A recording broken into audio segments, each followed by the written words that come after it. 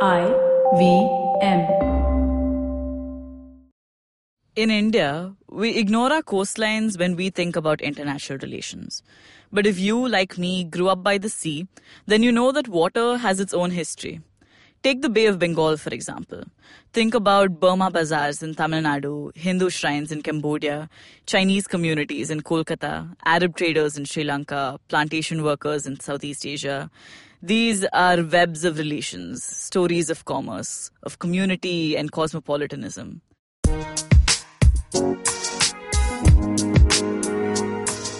Welcome to the first episode of States of Anarchy. I'm your host, Hamsini Hariharan. Today's show is not about a single state. We're going to be talking about the Bay of Bengal as a region. And my guest for today is the best person to comment on it. Sunil Amrit is the chair of the Department of South Asian Studies at Harvard University. His new book, Unruly Waters, is about how Asia's history has been shaped by water. We're going to be talking about Sunil's first book, Crossing the Bay of Bengal, The Furies of Nature and the Fortunes of Migrants. The book won him a MacArthur Fellowship, which is also nicknamed the Genius Grant. And when I read it, I understood why. The book is almost lyrical, and that's not something I would generally describe academic research as. I was lucky enough to catch Sunil Amrit on the sidelines of the Times Lit Fest, and we recorded this conversation then. We'll be back after a short break. Hello, everybody. Welcome to another awesome week on the IVM Podcast Network. If you aren't following us on social media, please make sure that you are. We are IVM Podcast on Twitter, Facebook, and Instagram. If you are following us on social media, I'm sure you know that it's our 4th anniversary this month. Yeah, IVM is 4 years old. We've done 3,500 plus episodes of content, and it's been an amazing ride with a lot of fun guests, a lot of fun content, and a lot of great hosts. We'd like to thank all of our hosts because without them, we wouldn't really be doing all that much. Also, I'd mentioned over the last couple of weeks that we're running a survey right now, a listener survey. It's on ivmpodcast.com/survey. If you have not filled that out, please do fill it up. It'll help us figure out what is working for you, what's not working, and will give us some information that we can use to get some advertising on the show. On The Scene and the Unseen, Amit Verma is joined by author Srinath Raghavan. They discuss the recent tensions between India and Pakistan, its historical context, and what the future may hold. We're launching a new show called States of Anarchy about global affairs, hosted by foreign policy enthusiast Hamsini Hariharan. On How to Citizen, we move on to Chapter 8, Confronting Marginalization. Meghnad and Shreyas are joined by creative director Joel Pereira, who draws from his professional and personal experiences to discuss the topic. On Advertising is Dead, Varun talks to executive editor of Rolling Stone, Nirmika Singh, about new age journalism, what it takes to be a music journalist in India, the rise of Indian hip-hop, and a lot more. Also check out last week's episode with Gaurav Kapoor, founder of Oak Tree Sports and former VJ, who talks about his journey to becoming a sports presenter and what's missing in our sports content. On Golgappa, Tripti is in conversation with musician Karan Chitra Deshmukh. He talks about how he got into playing instruments and gives a glimpse of his talent on the show. On Geek Fruit, Tejas and Jishnu talk about their favorite classic TV shows and give their opinions on which can be potentially revived. Also check out last week's bulletin where they talk about IVM's 4th anniversary and their favorite shows on our network. And with that, let's continue with your show. Hi, Sunil. Welcome to the show. Thank you for agreeing to speak with me. Thank you for having me. This is great. No, I'm very excited about this podcast because, I'll tell you how I ended up reading your book. I was actually asked to take a break in 2017 to have 6 weeks of bed rest because it was just a really bad time for my neck. Okay. So at that point in time, I couldn't do anything and I was just looking for books to read. And then I found your book, I think, on a catalog. So I ordered it. And what was weird was that I used to live in Bangalore, but I was back in Chennai just for those times. And I was reading the book because my house is right next to the sea. And I just felt very prophetic that I was reading this book about the Bay of Bengal while sitting across the Bay of Bengal. So tell me how you started writing this particular book. You've done some work in migration before, right? That's right. I had done some work on migration, and I didn't set out to write a history of the Bay of Bengal. I set out with a much more limited aim, and that was to write the history of Tamil labor migration to Malaya. That project then, it took on a life of its own as I became interested in exploring all of the ramifications of that movement, moving beyond Malaya to think about Burma as well, and even Sri Lanka to some extent. And moving beyond just looking at labor migration to thinking about the movement of culture and the port cities, which ended up playing quite a prominent role in that book. And eventually, I think it was a friend who suggested, well, aren't you writing a history of the Bay of Bengal? And I said, well, yes, that's exactly what I'm doing. That's good. Okay, I'm just going to read a quote from the book, which you have obviously heard tons of times before. But quote, "Picture the Bay of Bengal as an expanse of tropical water, still and blue in the calm of January winter, or raging and turbid with silt at the peak of summer rains. Picture it in 2 dimensions on a map, overlaid with a web of shipping channels and telegraph cables and inscribed with lines of distance.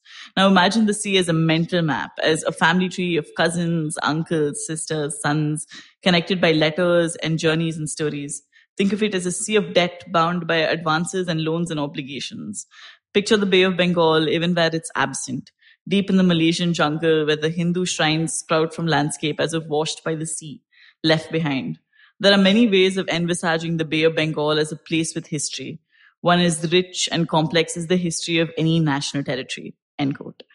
What was running through your mind as you were writing this? I'm curious. If I remember correctly, I think I wrote that quite late in the process of writing the book. In fact, I think I'd more or less written the book and realized that it needed a little bit more framing. So I went back to the beginning and sort of added a few more layers. The prologue, for example, I wrote at the very end. I don't remember exactly whether that quotation's from the prologue or from the first chapter, but it was one of those things where I went back over it, trying to sort of think of the big picture and the big story that I wanted to tell. And that particular passage, I think, was one of the places in the book where I tried to convey a sense of all of the layers of this history, the fact that this is about nature, this is about migration, but it's also about ideas and the imagination. And how did you go about researching for the book? Because your footnotes seem to be very, very extensively researched, and you've gone through journals and diaries and newspapers and official records. So how did that process go? That took a long time, and I have to say the research for that book was a particular pleasure. I mean, I think even compared to other projects that I've done before and since, there is a special place in my heart for the research process for Crossing the Bay of Bengal, partly because I did a lot of oral histories. I spent a lot of time in Malaysia, for example, in areas that either still are or until recently were plantations, talking to older people, collecting their stories. I did archival work in Tamil Nadu at the National Archives in Delhi, but also in Myanmar, in Malaysia, and Singapore. So that led me to sort of investigate all sorts of different parts of the archive. And then, yes, print culture became an important part of the story. And there are wonderful collections of Tamil language newspapers published from Singapore, Penang, Kuala Lumpur. You find these at the British Library, you find these in the National Library of Singapore. So trying to really enter into the mental world of that time as much as possible really helped me, I think, to sort of convey the richness of the story. And how did you deal with the barriers of language? Because these were in Chinese, in different dialects of Mandarin, I imagine, Tamil, a bunch of different Indian languages. So I read Tamil, so the Tamil language sources were accessible to me. I read enough Malay to be able to use primary sources. And then the rest, I'm very lucky that there are lots of translations, and those translations are themselves an interesting part of the story, to the extent that you have Tamil newspapers, for example, syndicating pieces from the Chinese press in the 20s and 30s. The British colonial government was, of course, itself, for its own self-interested reasons, obsessed with translating things. So you have official translations of Chinese newspaper articles, which I think one has to take with a grain of salt. But nevertheless, there are ways of getting some sense of that richness. I wish I read Burmese. That is an absence in those chapters on Burma, as the local perspective on all of this. But there too, first of all, English was a lingua franca throughout the region, and, middle-class Asians were very often writing in English. So that too sort of helped me to transcend some of my own limitations in terms of language. And so newspapers are sort of the turning point in the book. It's when you have the modern nation state sort of taking precedence over what used to be an interconnected web of relations. Via a framework, how do you see approaching the Bay of Bengal as a region just by itself? So I think there is that narrative that an interconnected imperial world, and I mean, I think this is the irony of that situation, is that the interconnectedness was enabled by a brutal system of exploitation. I mean, I think that is the irony. And at the same time, the closing down of those connections was very often, at least initially, in pursuit of an ideal of freedom, an ideal of self-determination and self-reliance. And so I think, yes, there is a sort of rise and fall narrative in that story, that this is about an interconnected world that comes to be much more divided. But I'm also interested in exploring all the paradoxes of that, including the losses and the gains that came with that. All right. We'll be back after a short break. Advertising is dead. Yep, you heard me right. Advertising is dead. We're all in the content business now. Let's not call it news, TV, radio, etc., etc. It's all content, and we're in the middle of this weirdly exciting phase where all the borders and lines that have been drawn over decades has been swept away by this lovely thing called the internet. We're a show where we don't dwell on just the stuff that is now, but rather the wider stuff about advertising, media, content, and the whole goddamn circus surrounding it. Tune in every Tuesday for our weekly unboxing of the mystery box we used to call advertising. I'm Varun Dugirala, co-founder and content chief at The Glitch, and this is my new podcast, Advertising is Dead. Welcome back after the break. You're listening to States of Anarchy, and I'm Hamsini Hariharan. When I think about the relations between South and Southeast Asia, generally people go back to thinking about the British colonies and not before that. So could you tell me a little more just in terms of the book, where you've started with the history of the Bay of Bengal as a region? I mean, the book took me much further back in time than I, as a historian, was sort of trained to deal with. I'm very much a modern historian. All of my work has been on the 19th and 20th century, and that is the core of Crossing the Bay of Bengal. But I realized I couldn't tell the story without going much further back. So there are parts of the first couple of chapters that really do go back, before European colonialism, to think, based on what evidence we have, and of course based on the reading of scholarship by archaeologists and by ancient historians, of what those connections might have looked like a long time ago. And for me, one of the big questions, and maybe it is a question that remained to some extent open and unresolved in the book, is what is the relationship between that much earlier set of cultural and migratory connections between India and Southeast Asia and the modern connections which were under British colonialism? Is there something of a sort of bedrock or foundation that had already been laid in terms of the connectedness of these places that actually allowed for that period of mass migration and mobility in the 19th century? I think I'd continue to have an open mind about the answer to those questions. I think it's possible to argue that what the British did was just completely different, that this is about modern capitalism, this is about plantation agriculture and exploitation. But then there are, I think, especially in the history of the port cities, I think you can actually see that certain communities provide a continuity. Tamil Muslims, for example, who were never sent as plantation labor, their history is one of these threads of continuity. I mean, from the 13th to 14th century, they have established themselves in the ports of Southeast Asia, in what is now Kedah, all the way across the Indonesian archipelago. And they continue right through the colonial period to move as traders and shopkeepers and money changers. And I think looking at that particular community, you can see that maybe there isn't such a fundamental difference in the modern history, that there are at least certain communities for whom, the Chettiars, I think, provide another example of that. Yeah. That there are these links that predate mass migration and colonialism. So these are also then stories of communities themselves. And just like how, we can dispute if there is something such as a warring community, these still continue to be labeled as communities that do well with commerce, that do well with trade. Something else that I was also thinking about is in India, particularly when it comes to foreign policy towards Southeast Asia, the first thing that politicians do is stress on, like historical ties, whereas there is a sort of rejection of that from Southeast Asia, if the way I perceive it, at least, because you would want to relinquish the Indianization of your identity to gain your own identity. So how do you think of it when it's such a it's such a web of relations that you can't separate one from the other? I think you've put it beautifully.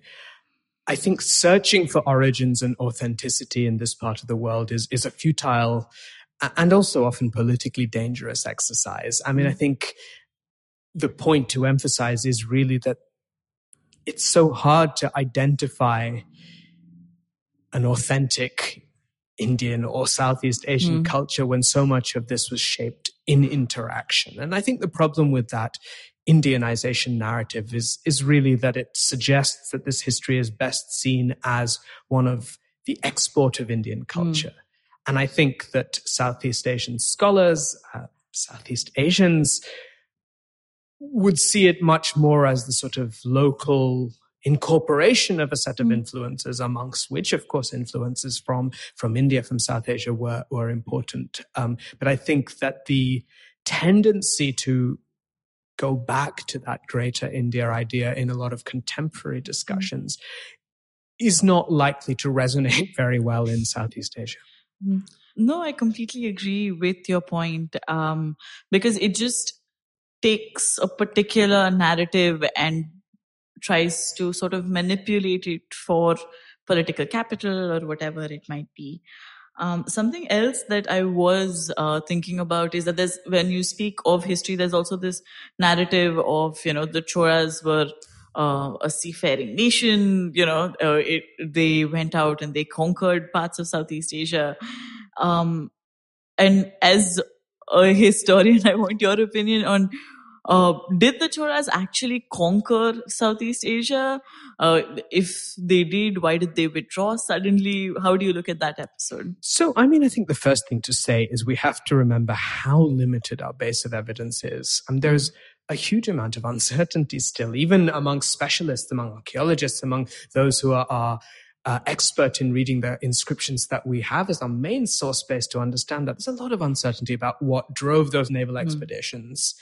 Whether they can be considered conquest as such. I think the term most commonly used to describe them is naval expeditions. This was a forward movement, not necessarily a movement of colonization. I don't think one can call it that because it was short-lived. I think the broader story of both that expansion and subsequent withdrawal has to do with the bigger picture of the fact that the Cholas had deep trading connections with China, that the Chinese Empire at that time expected tribute from a number of other regional powers, including the Srivijaya Empire, which was the subject of the Chola raid. There's some suggestion that, in fact, this might essentially have been about commercial competition between the Cholas and Srivijaya in connection with that coastal trade with China. So, first of all, I'd really acknowledge the huge gaps in our knowledge, which might never be filled, which is why there was a recent novel, I wish I could remember what it was called, that actually tries to imagine that period. Empire? That's the one, yeah. Devi Ashoda, yes. Yeah. And, maybe we have to turn to fiction and to other media to really at least try to imagine that moment, that era. Okay. That's interesting because at the Pragati podcast, we actually hosted her and we spoke to her about a bunch of things and the research that she was doing. What I liked particularly while reading your book and while reading about maritime history, the Bay of Bengal in general, is that there is a very cosmopolitan, globalized vibe to it. You can't help but talk about places like Kedah or Nagapatnam or just small cities now without talking about how they were teeming with life and different languages were spoken on the streets. Is that just a sort of nostalgia for the past on our behalf? I think you've put your finger on what for me is the biggest discomfort that I have and had when writing that book, which is, I think that kind of nostalgia is a risk of any sort of maritime history. I think that's a strain that we find in almost all work on the Indian Ocean. And I think there is a strain of that in my book that I was not able to sort of eliminate. And I think we need to be very careful with that. I think the historical evidence does show that these smaller ports really were teeming with life, that they were extremely diverse in terms of the languages that one heard, in terms of the origins of the people that were there. I do think there is a sense that places which are now small towns, it can be difficult to imagine them as gateways to this wider world, but they were that. I think where the nostalgia comes in is to sort of minimize what was deeply undesirable about that world. The fact that it was an imperial world, the fact that labor was exploited in a way that is horrific when you're reading those primary sources of what it's like on the plantations of Malaya in the 1870s and 80s. And I think one needs to think about that diversity always, I think, in context of the political and economic forces that made it possible, which I think we certainly don't want to cultivate any nostalgia for. Fair enough. Something that I was also wondering was how easy or difficult was it to separate the Bay of Bengal as a region by itself, because it's also deeply interconnected with the Arabian Sea at some point, and within the Indian Ocean as well. I don't think you've touched on, how the Indian Ocean also interacts with Africa, because then you also have to move into what's happening from the Middle East. So how did that happen for you? That was one set of boundaries to draw. Of course, the other is the boundary to the east, that the Bay of Bengal and the South China Sea are very deeply interconnected. And to some extent, that's the Malay Peninsula marks something of a frontier, but it's a very, very fluid, porous frontier. So in fact, one could tell this story expanding either west or east in some sense, that the Bay of Bengal is both part of the wider Indian Ocean world, but it's also part of what I suppose now is thought of as the Indo-Pacific world. That concept didn't exist at the time, but very much that sort of continuity with the South China Sea. I think my view was very much that there's nothing inherent or coherent about the Bay of Bengal as a region. It is just a space of particularly intensive connections, all of which are then sort of rooted in broader geographies, not just maritime ones, but of course in interior ones as well. I mean, I think that was one of the things that struck me, that we need to think about the Bay of Bengal in connection with the river systems, in connection with the interior of both India and parts of Southeast Asia. So I think that it's only a starting point, and I think you can follow those connections in whichever direction either your questions or your imagination take you.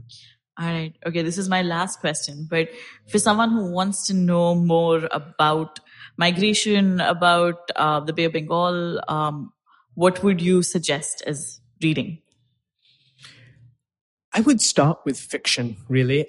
For me, as a historian, I've learned an enormous amount, particularly from Amitav Ghosh's fiction. And in terms of the Bay of Bengal, I think The Glass Palace is the novel that really stands out for me, because that is a novel of the Bay of Bengal. And I think for anyone who wishes to sort of get a sense, an intangible sense, but a powerful one of what this region was, the work of Amitav Ghosh and others like that might provide a way in, provide a starting point. I mean, there's all sorts of specialist literature by historians on different aspects of Bay of Bengal and Indian Ocean history, but often, and even as a teacher in my classes, I often do start with pieces of fiction if I'm trying to think about the Indian Ocean world. All right. Thank you so much. Thank you for joining me. It's been great.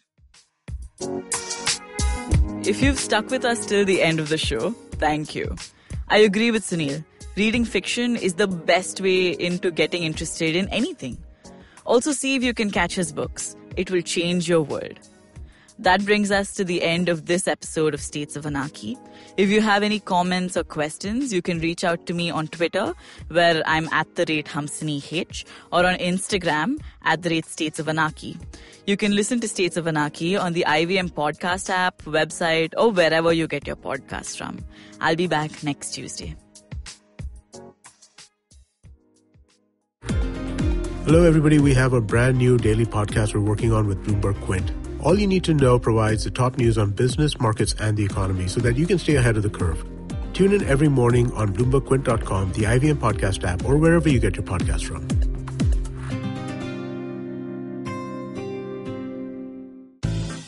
Do you wish you were smarter? Well, so do we. But the next best thing? We could make you sound smarter. And to help you with this endeavor, we are Simplified, a podcast that attempts to break down the complex world around you with a little knowledge, a lot of poor jokes, and a ton of random trivia. Episodes out every Monday. On the IVM Podcast app or wherever you get your podcasts. See ya!